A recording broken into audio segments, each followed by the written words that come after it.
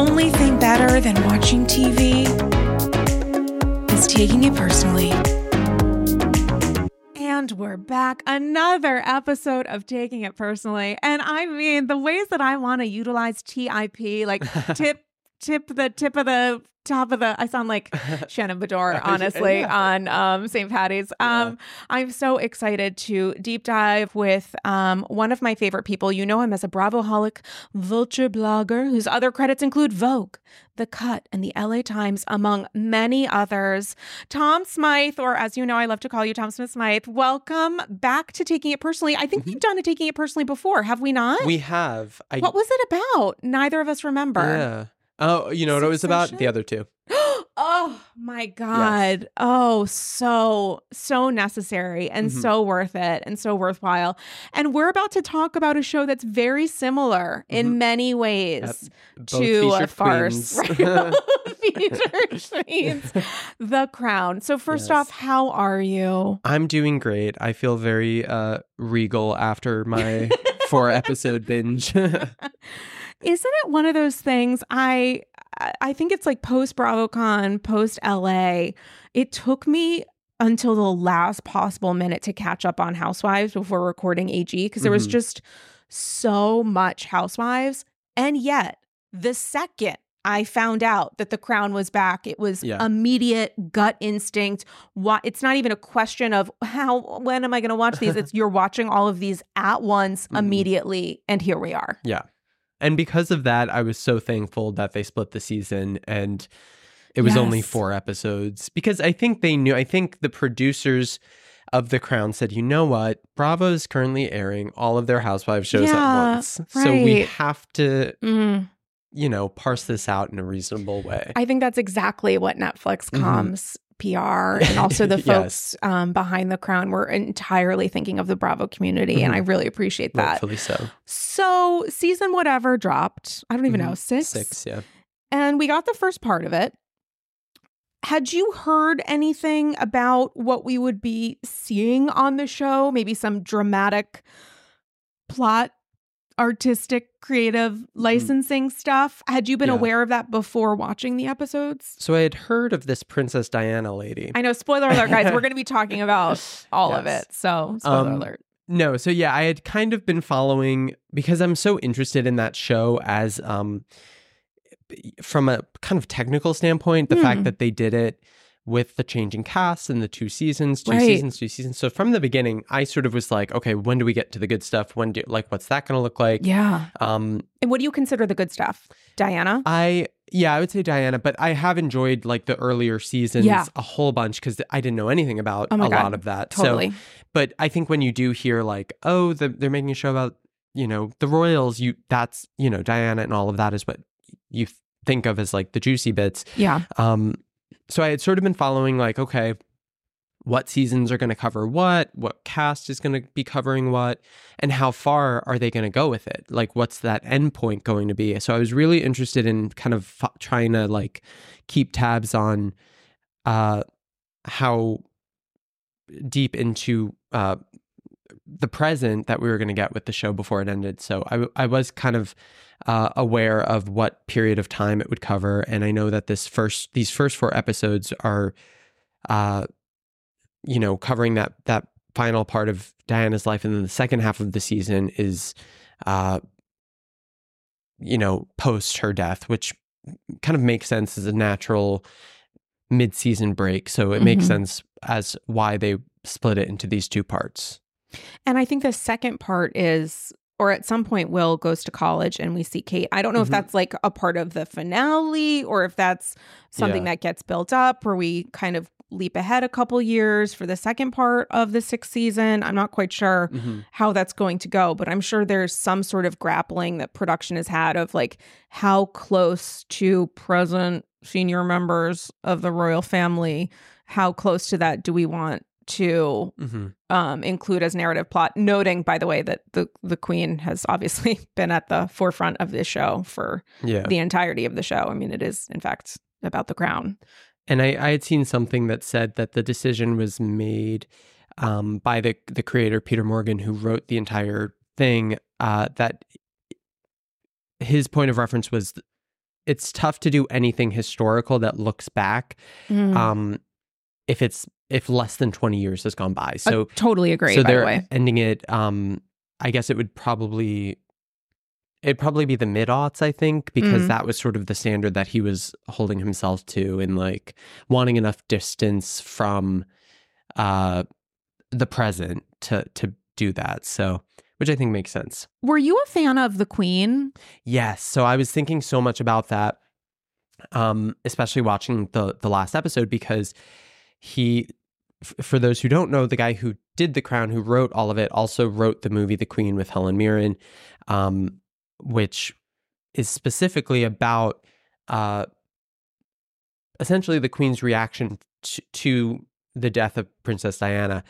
Her reaction to like the public's reaction to her reaction. And so it was interesting ahead of this season because I was like, oh, so he's going to have to kind of retread some things that he's already done. And he's known to be someone who writes a lot about the royal family because he did that movie, he did this show, he did a play with Helen Mirren, which I saw. Oh, did you see it? I didn't know, but I saw it on Broadway. Yeah, so he really has come at it at every angle. Yeah. And so I was interested what it would look like to kind of tell this, like he already did that like with the movie, so how is this episode of the show gonna differentiate? And I'm curious what you kind of thought in terms of like comparing the movie with how the show told the same story. I actually felt like the audience was closer to the Queen than this most recent season of The Crown was when it came to the storytelling around Diana. That makes sense. It felt different enough to me that I actually found myself comparing elements of this season of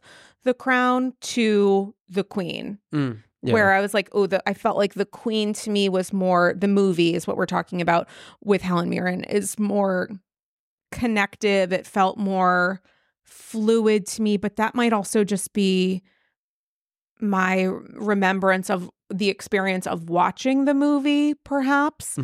And this season of The Crown, I know has been like, I think highly criticized, including for, using the ghost of Diana and Dodi. But I also found that in watching it, so I had heard about that prior to watching, so I wasn't surprised by it. Yeah. Had I not known that, I think maybe my reaction to that as a theatrical dramatic device might have been different. Is that the ghost of Diana at the door? Who's to say? I don't have a delivery, but they literally ring every single door. I think that had I not known that, I might have felt more of a visceral reaction. I do remember when the ghost of Diana first came up, I was like, oh no. I think I said that out loud. I was like, oh no. But then it sort of landed for me differently. Yeah. What was your reaction to it? When it was reported, I immediately kind of clocked that the headlines were a little headliney, where I was like, okay, it's not really a ghost. Like it was sort of, I knew that, I imagined what they would do would sort of be like an imagined conversation of like the grieving person talking. And for the most, which is something we've seen before in like shows and movies and stuff, where it's, that general concept isn't so out there or crazy. So it landed fine. I think probably it went on a little bit longer than it needed to. Agree. I think that could have been its downfall, especially certain elements of it. And I, compared to a lot of the reviews and criticisms, I think I definitely had a much more favorable reaction to the season. But I do understand with those scenes in particular, that is the one thing that I could see issue with, just in the sense that when it felt like putting really strong words in each of their mouths, that having them say these things that were really big swings in terms of like, we don't know how they really felt about like what kind of closure was there or wasn't. And I get that so much of it is creative liberty and it makes sense because it's a scripted show, but with something so known by the public and this story, and so I just saw it as like, oh, okay, this is a big swing in terms of what they're having them say. And I think it would have played way better if it was just a little bit less of that. What do you think crossed over the line? I mean, what stands out to me was the ghost of the ghost of Diana when she was crying to Charles and talking about how much she loved him and stuff like that, which in and of itself, I don't like. I think that kind of came up earlier when she was alive, when they were dropping off the kids and they had a similar conversation, which I kind of think all the closure that they were trying to get from that ghost conversation on the plane, they already had with that scene. And for some reason, even though I don't know if she said that when she was alive or not, I think it is more passable in that way. Because I don't know, there's a weird gravitas that comes when it's a ghost that for some reason I'm like, it feels more serious. And even though it's the same thing that she said earlier, I don't know, it's just kind of weird. Well, I think the whole purpose of a ghost when it comes to any kind of like creative storytelling is to like tie up loose ends or finish up the conversation, have the conversation happen that didn't happen when potentially both people were still alive. And what I hear from what you're saying is they actually had that moment. So what's the purpose of this aside from maybe some continued closure? And I say that noting that I actually wasn't as put off by the Charles and Ghost of Diana combo. I thought that kind of worked. I thought that worked. And I really honestly thought that the Dodie and his dad, Dodie's dad, who's the actor who plays Dodie's dad, I thought was phenomenal. Yeah, amazing. Incredible, including in previous episodes talking about his fascination and really obsession with the royal family. I thought that scene was incredibly meaningful. I thought that was really done well. But the Queen, the Ghost of Diana, I was like, this is too much for me. It was like, it was snark from the Queen that I don't know, or a sense of like honestly bitterness about Diana that we already got a fair share of when both were alive, frankly. And now, and also the experience of watching the then living Queen talk to the Ghost of Diana with the Queen now being passed and sort of an airing of grievances. It's not that it wasn't realistic because we're talking about a ghost.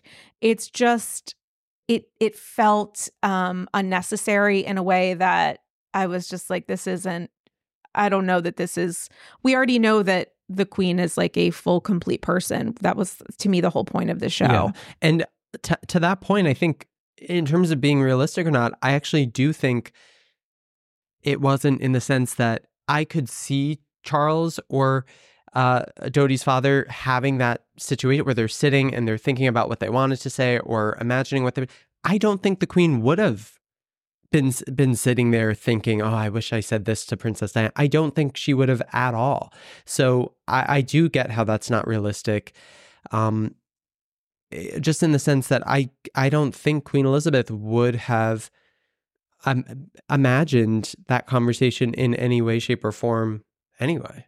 Right. Like who was this serving? I don't think it was serving the audience. And if it was serving the audience, it was sort of, I don't want to say selfish to the audience because I'm like, what the fuck? This is a TV show. But it felt like it was trying to add a complication that felt not lazy, but just like superficial. It felt superficial in a way that was like, it was like sort of dramatically cloying. It was cloying at both of these people being complicated. But again, to me, the whole point of The Crown is to understand the human people behind this thing. It's not to get into a conversation of whether or not this should exist, because that's for people far closer and more connected and intelligent on the topic than I to discuss.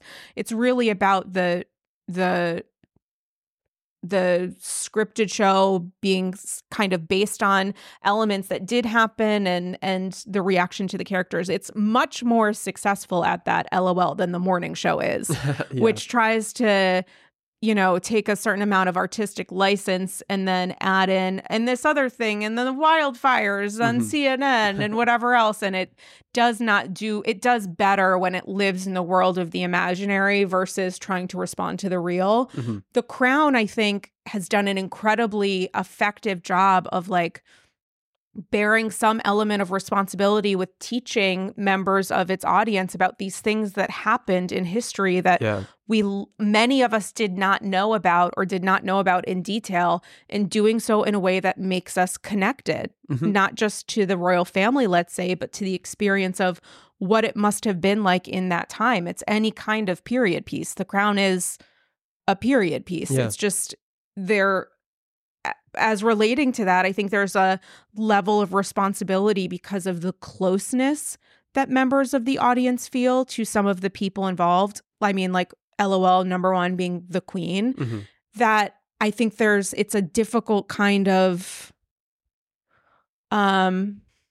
balancing act, one that Peter Morgan obviously is very well versed in, but it's a balancing act between wanting to tell a certain kind of story, seemingly pay respect to the historical figures involved who may or may not still be alive, and do so in a way that feels dramatic. It's like, how do you figure out what kind of dramatic and creative license to take when you're telling a story based on true events? And I think that is such a good point in terms of, like, especially early seasons, leaning into the history lesson aspect of it a little bit more. And I think that to circle back to the movie The Queen, I feel like that movie did that in a much better way than these episodes did, in the sense that what was omitted from these episodes that was featured in the movie was an emphasis on the public reaction to the Queen's silence during that time, which was so major, and all of the Tony Blair aspect of it, which the movie really delves into much more.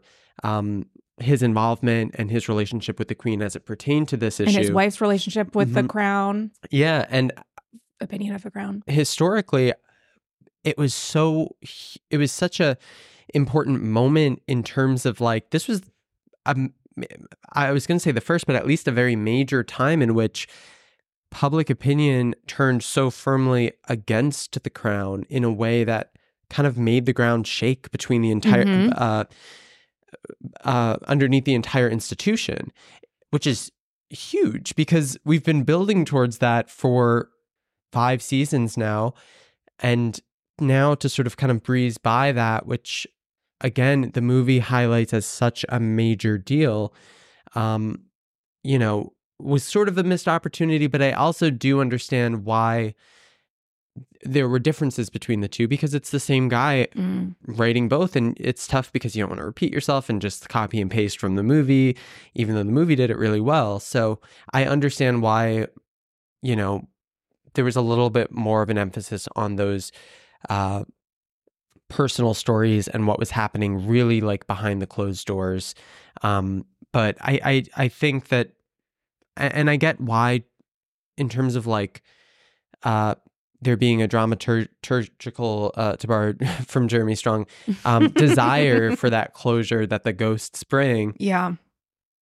Princess Diana was 36, and this was a car accident. That inherently lacks closure. So I do wish there was maybe even just a little bit less of that. That is such a good point. Because I feel like that was just such a hallmark of the entire thing, was this wasn't the end of a story. This was in the middle of it, and it was cut short. And I wish there was a little bit more emphasis on that. I mean, and I don't mean to be a dick when I say this, but, like, the true haunting is the fact that we will never understand how the rest of her life would have played out. She had such enormous attention and promise, and was doing such good work, and was adored and obsessed over by members of the public, and obviously, sought upon and tracked by members of the media in a way that was obviously reprehensible, and one that many people feel led directly to the car crash, for many factors involved. But that is a really interesting point, because to me, that from a dramatic perspective, the reality is that people will never get closure. And what we're talking about is, like, the outside audience. We're not talking about members of her family, obviously, who were traumatized by this. To take away from that by putting the ghost stuff in at that moment is interesting from that perspective, because you're trying to maybe holistically bring closure to people, but dramatically you're removing that license. You're removing some of the real impact of the fact that this was sudden, that we didn't have this. Maybe it was Peter Morgan thinking like, I'm going to be charitable and dramatic, but I don't know that his sense of charity helped our experience in watching this, because it did remove some of the shock of it. Yeah. And I could also see, I mean, for those who haven't seen his movie, The Queen, which I highly recommend. Yeah, I've seen it so many times. Incredible. And, but Princess Diana isn't in it right. at all. So great point. I think great point. I think that's another key difference where, this telling of that time gets to feature Diana, and I think he ran with that. Yeah. By having these these ghosts come back for these conversations, and I can again understand why why he went that route to distinguish between the two ways, because it's a really interesting, weird thing to be like, I already made this story and now I'm being essentially self-assigned, I guess, but to tell it again. Right. And so it's a weird situation, but to his credit, at least there are these, differences. It's interesting, at least. Yeah, and exactly what you said about the tension between the audience and the tension between the actual the tension in the fact that the crown itself was in a perilous place, and that really the royal family was being dragged, and I think appropriately so, for not responding to Diana's death in the way that I think the public assumed that she would be, is such a big part of the Queen. And for that not to be as much a part of the crown did maybe have an impact. I think that it's hard when you're trying to focus on like the characters that you want to be able to focus on, because where else are you going to be able to necessarily tell this story? And it's all been like leading up to this moment. I think that's also a part of it, because the early days of The Crown and so many parts of The Crown since it began have been, to me, incredible, dramatic, interesting, new information for me. Yeah. And the casting has been, I mean, Claire Foy, one of the best performances of like, honestly, modern television. I really think she deserves Olivia Colman. I mean, everybody, honestly, has been superb. But it does feel like, because we are leading up to more recent times, it feels like you're supposed to be leading up to some big, huge ending. And sometimes it's not necessarily the big ending. It's just time getting closer to where we are now. And I think that does it a disservice, but that's also the idea of any kind of period storytelling where the periods change. Maybe there's just too much pressure, but maybe it's also just like not as good as the earlier seasons. Yeah, I mean, I definitely think that sort of critical magnifying glass grows as it gets to these subjects that people are so well versed in, like that 1997 time and Diana's death. Like, people, not only has the world tuned into that story in real time, but also it's been told over and over again. So it is kind of a different beast than writing season 1 or season 2, where, people weren't familiar, and there's definitely way less pressure, I imagine. I also think, obviously, there's more information that's come out. I don't know the timeline of when Harry's book came out versus when they were filming the show and like the tail end of the series. But the fact that they didn't have the children being told, Harry and William, obviously, specifically, the sound wasn't there. You were just seeing maybe Harry's face, for example, but you're not necessarily seeing those scenes of them being told, was important, because this is, as we know, it's like, even though they can say with creative license, how does that work when you're talking about people related to the crown who we don't really know at all. Like, we've all been using creative license, or many of us, to assume we understand these people. Yeah. So when we have a show that's like scripted and has the high production value and is bajillions of dollars invested in it, you can tell me creative license over and over again, but this is as close as I'm probably going to get to members of the royal family, even though I am obviously a dame. So the creative license is kind of screwy at a certain point, because it's like you want to pay respect to the fact that, yes, these are also senior members of the royal family or former senior members of the royal family. And you don't want to make the moment of them finding out which has been blown out and speculated on by the entirety by billions of people across the world.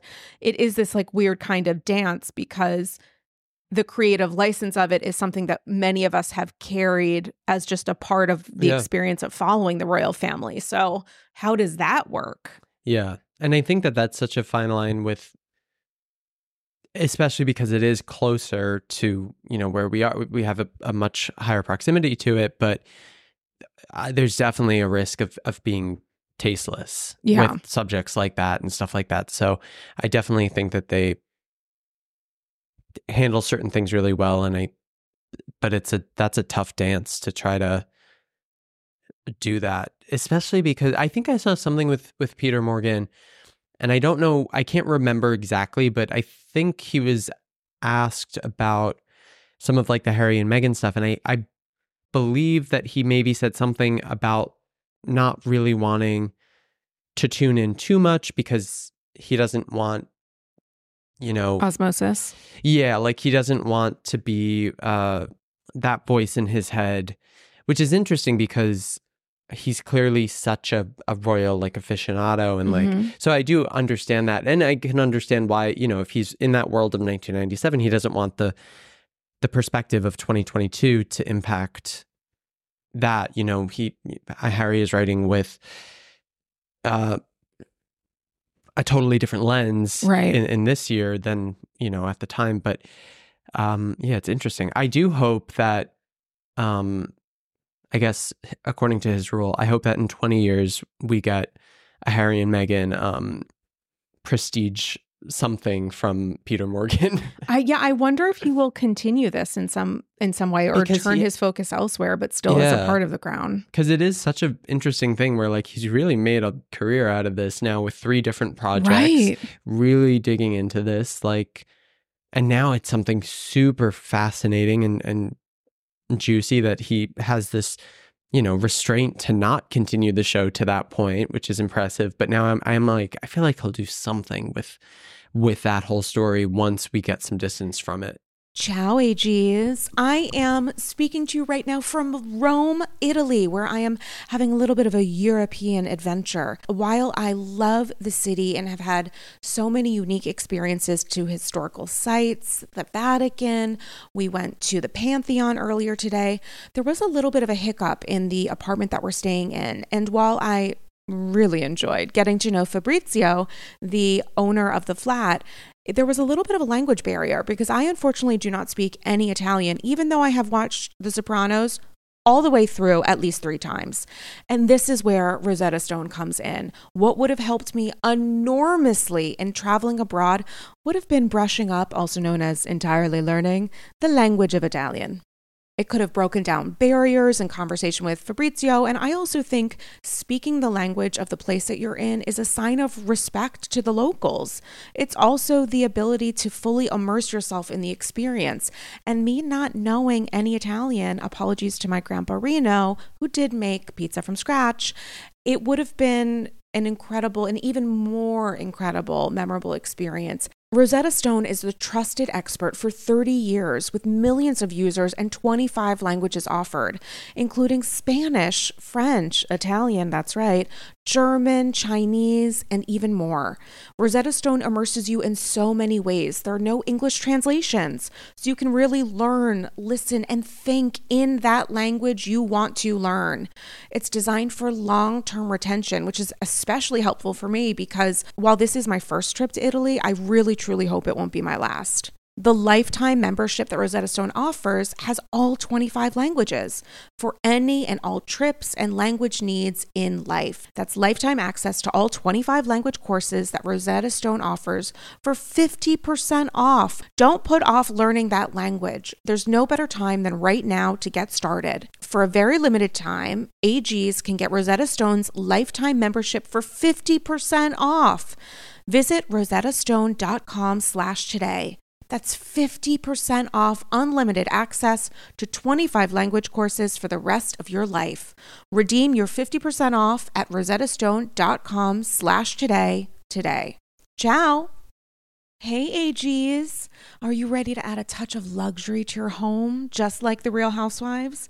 BCC Villa Rosa, OBS. Introducing Home Threads, where style meets comfort for the ultimate glam experience. Picture this. Chic furniture, one could even say chic c'est la vie, that mirrors the elegance of your favorite housewives' mansions.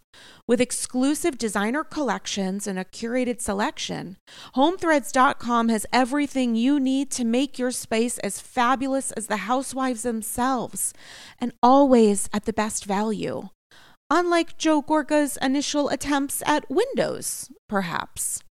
Now, I have to tell you, I know that Padma is no longer on Top Chef, and may her memory be a blessing, but nothing has made me feel better prepared to host future seasons and potentially even iterations of Top Chef Upper East Side Edition than the Henkel's Clad 10-piece stainless steel cookware set in silver that I got, along with a 2-piece stainless steel ceramic nonstick fry set from Zwilling, thanks to Home Threads. It makes me feel like I am finally ready to be a top chef, one egg over easy at a time. They're gorgeous. They look great in the apartment.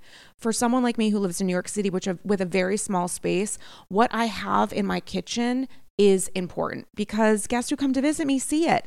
And I'm so thankful to have discovered Home Threads because now I feel fully prepared to make eggs a la Francais. Head over to homethreads.com today and live your best Real Housewives life. Go to homethreads.com/Andy Scrolls and get a code for 15% off your first order. Again, that's homethreads.com/Andy Scrolls for a 15% off code off your first order. Home Threads. Love where you live. And my guess is if you are a member of like William or Harry's inner circle, there's probably a pretty decent chance that you watched the beginning part of the series, let alone if you were Harry or William, regardless of what you're going to say publicly. Yeah. I think Harry maybe even said that he did. Yeah, at the beginning. And I think there's also a very extremely significant chance that you're not going to go anywhere near the later seasons, noting that obviously people on their teams are going to need to watch to know what to respond to from a PR perspective, because it's a bit, I mean, again, it's like creative license, any kind of focus on dramatizing and humanizing these people and figures is complicated. But I also think so too is the experience of being a child who feels like their mom was kind of taken from them quite literally and figuratively, including by public attention. Yeah. That like, I can't imagine when it comes to humanizing this person who's already been ripped apart and criticized heavily while she was alive and after she died, and wanting to keep some part of her to yourself, that like, I would think the last thing that a person would want is for someone to take a human eye, which can include a critical one, to my mom if she was the most famous woman and maybe person in the world, you know, like, how do you even process that? Because to be a child whose parent dies and dies so publicly and is mourned as publicly, and to be forced into that public mourning, and now to have this show, it's like, at what point do I just get to own the version of her that I had? Or is it maybe the process of mourning is to know that no one will ever take that from you and to just kind of like block out the rest? You know what I'm saying? Yeah, like 100%. The last thing that you need when your mom, everybody has some sort of relationship with a parent or family member, whoever that is, of like not necessarily deifying them, but just like looking to them and about them through a very specific personal lens. There might be a real reason behind why you don't look at that person critically, or maybe why that's the only thing that you do, but you don't need that to be public. Yeah. And I honestly think, now that you're saying that, I think it was maybe a missed opportunity for the show to have kind of a meta moment to acknowledge that. And I'm reminded of the scene during the procession at the funeral where I'm trying to think, I think William says to Philip, why are they crying for somebody that they didn't know? Which I think is a really poignant question that could be dug into in a really interesting way. But instead, Philip says they're not crying for her, they're crying for you, which is a really strong written line. Yeah. But it also kind of is like, but no, they actually are. Well, secondly, they also don't know you. So the question still stands. But I feel like it would be a much more interesting discussion for the show, not for that particular, duo during the procession necessarily, but for the show to try to actually answer that question in a way, because they were crying for her, a person they didn't know. And I think the show did a good job at touching on the impact that she had for all of these people and stuff like that. But in thinking about the you didn't know her thing, that is such an interesting conversation, because they didn't, but they knew some version of her, whether or not that was actually her, in the same way that the show doesn't really know her, but they know, quote unquote, know some version of her, which is the one that they're telling. So I feel like that's something interesting that they didn't really dig super. There was a brief opportunity to explore a little more, and they went a different way. Not that it was a bad way, but it's definitely an interesting conversation. The thing with The Crown that I've always found really interesting is that like there would be these huge moments in history that they make really small in a great way, where it's like one person's experience is so magnified but so connective that now I understand the greater cost of this terrible thing that happened. And with the Diana stuff, it feels like they couldn't quite get to it because I think it was just too big and it's too close in people's minds, that to find those smaller moments, including, we can't stop talking about it, but including in the Queen, which to me was more of like a dream sequence than anything else, the movie itself, in many aspects of it, that did a better job. But again, it could be hyper-focused. It could be hyper-focused on the Queen in a way that The Crown, LOL, sort of can't be. And I also think of that moment with Prince Philip, and I think it was William, I forget though, but I think it was Prince Philip talking to William, and it's like, how much of that is Prince Philip saying, how much of that answer is Prince Philip saying they're not crying for her, they're crying for you because of maybe his relationship with Diana or not? And how much of that answer is a grandfather trying to comfort his grandson who just lost his parent way too young? And saying, and trying to say that like, you are seen. Yeah, they're here for you. Yeah, in a way that feels like loving. I think that's, I don't know that I agree with Prince Phil. I think both things can be true at once. Yeah. But I do think a big part of it was specific to Diana. But obviously a big part of like the funeral procession itself certainly was focused on the shock and horror of seeing these poor, sweet young boys having to so publicly mourn their mom, and having to do it in any way is really the tragedy that I think a lot of people were in grief over. My much more cynical read on that line, which I don't actually subscribe to, but when I heard it, I basically kind of went both ways, where I was like, okay, the grandfather element, that was wholesome about that, but I thought potential subtext also that could have been interesting was Philip saying they're not crying for her, they're crying for you, and you being the king, the crown. Yeah, like, 100%. You are the next in line. Yeah. Like, not next, but next.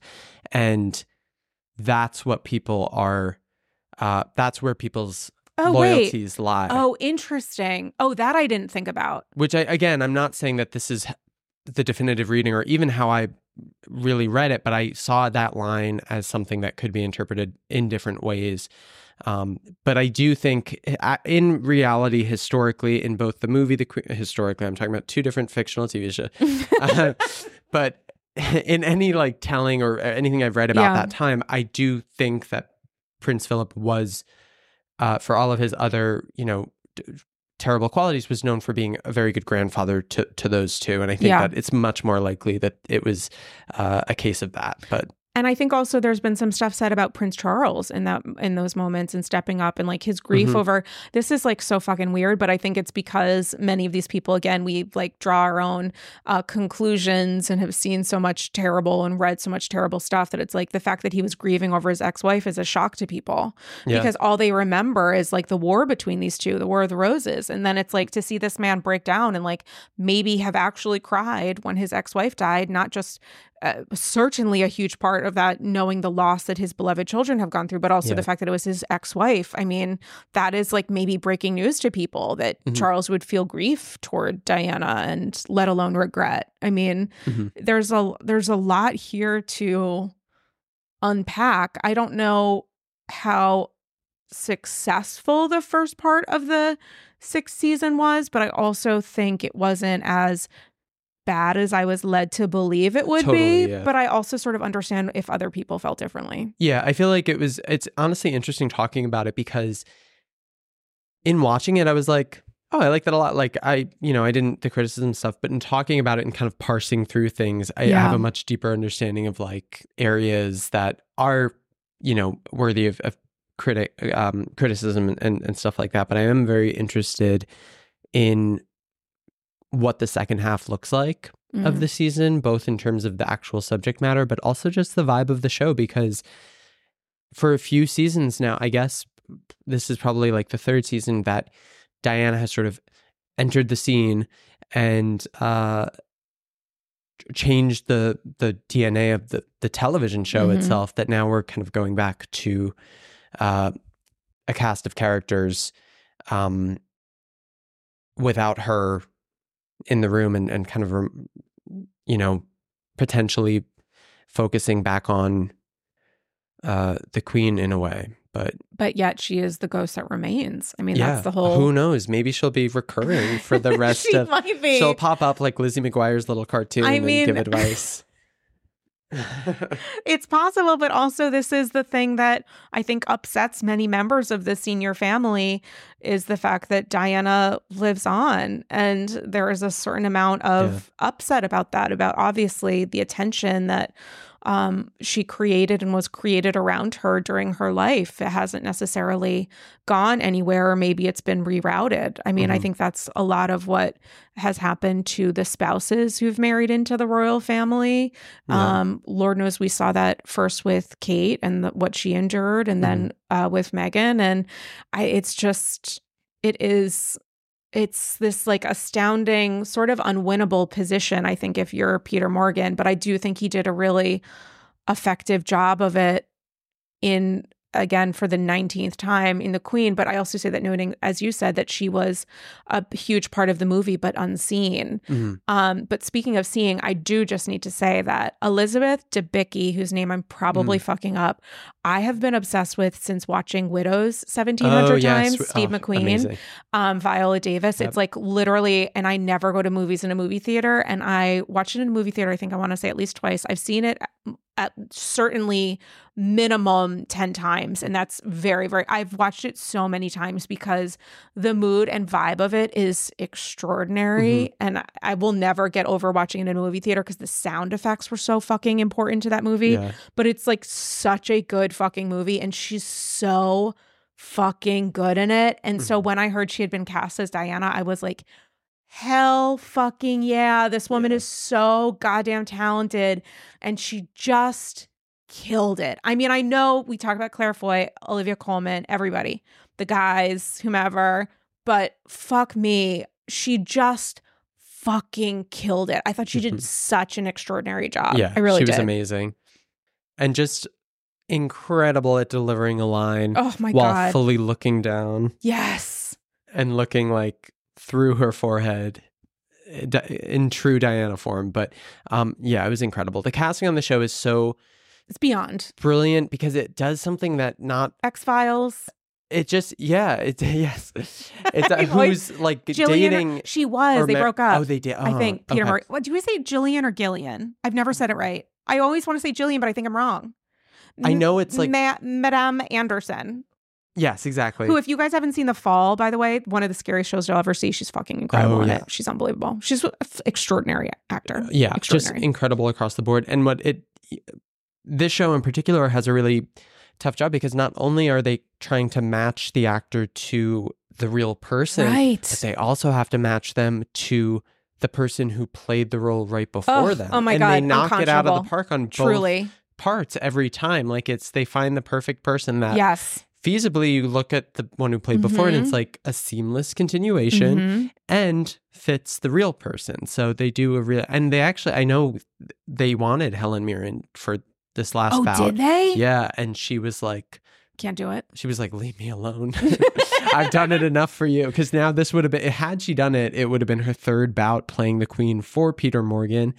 And I think she did an interview recently and she was just like, yeah, I think Netflix in particular kept being like, from the show's inception, I think they kind of, there was talks of like, oh, and she'll probably come back for the ones far off. And then once it came around, she was like, no, I've really done that. Like, there's not more that I can do. I actually think it's really good that she wasn't in it. And as someone who's obsessed with her, obviously, because I'm a human person, like it would have been too close. We're already talking about the Queen every 30 seconds. Like it would have been too close to his other projects as her and her other performances. She would have been constrained potentially by her previous performance. This enabled someone to already constrained by history and our perception of it and the script itself. Yeah. But what you talked about with the difficulty and sensitivity around casting, not only around the historical figure, but the actor before them, that is that's like unbelievable to me. It's unbelievable. And how well they did Princess Margaret through the years. I mean, just there's so many performers who were so perfectly cast and just did such exceptional work that this is one of those shows. I don't know how often I would rewatch it, but it will stay with me. I really, really I'm so thankful to The Crown. I think it's been just really, really extraordinary. And it shows the power of television. I know that we're well past the point of like TV, whatever, but it really has been dramatic and interesting and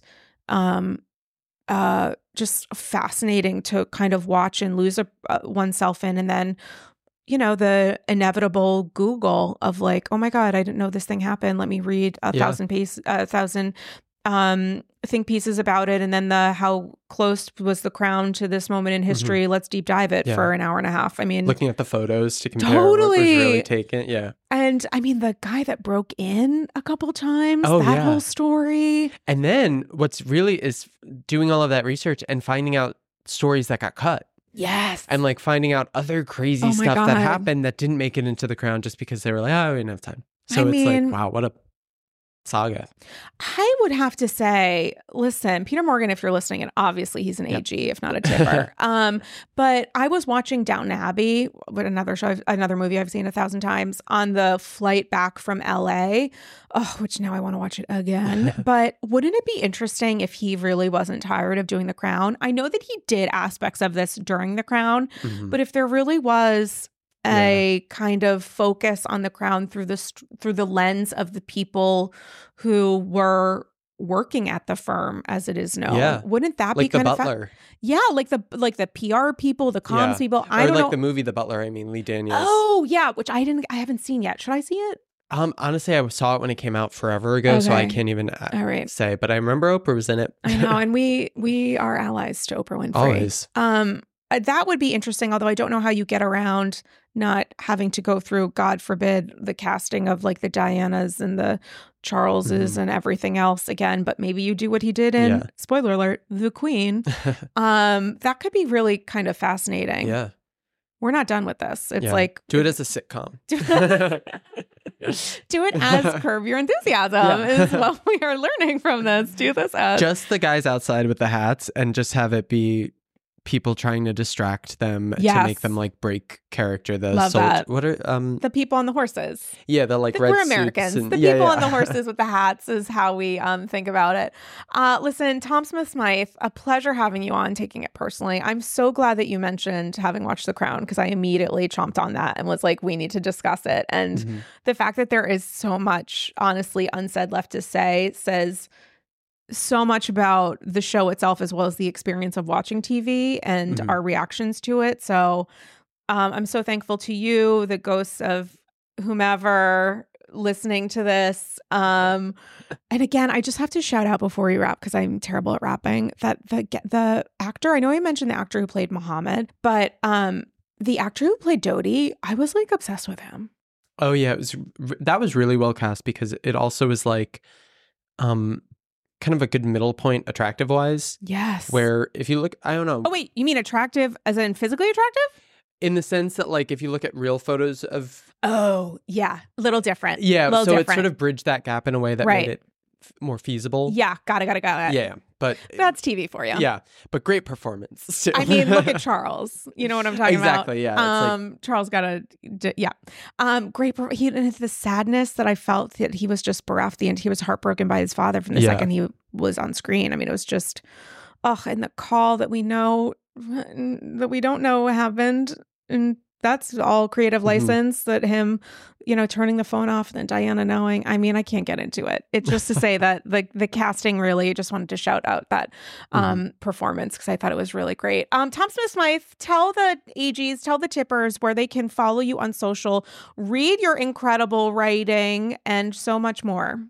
Yep. So on social, I'm at Tom_Smyth_ on Twitter and Instagram, and any writing you could find there. Love that. Guys, you can follow me on social, meaning Instagram, at Dame Galley. Join the Andy's Girls Patreon, #1 way to supporting the pod. You get exclusive bonus episodes and so much more at patreon.com/Andy's Girls. And my goodness, thanks so much for being a part of this journey. We've literally recorded today for 18 hours, and I'm so thankful to you for that.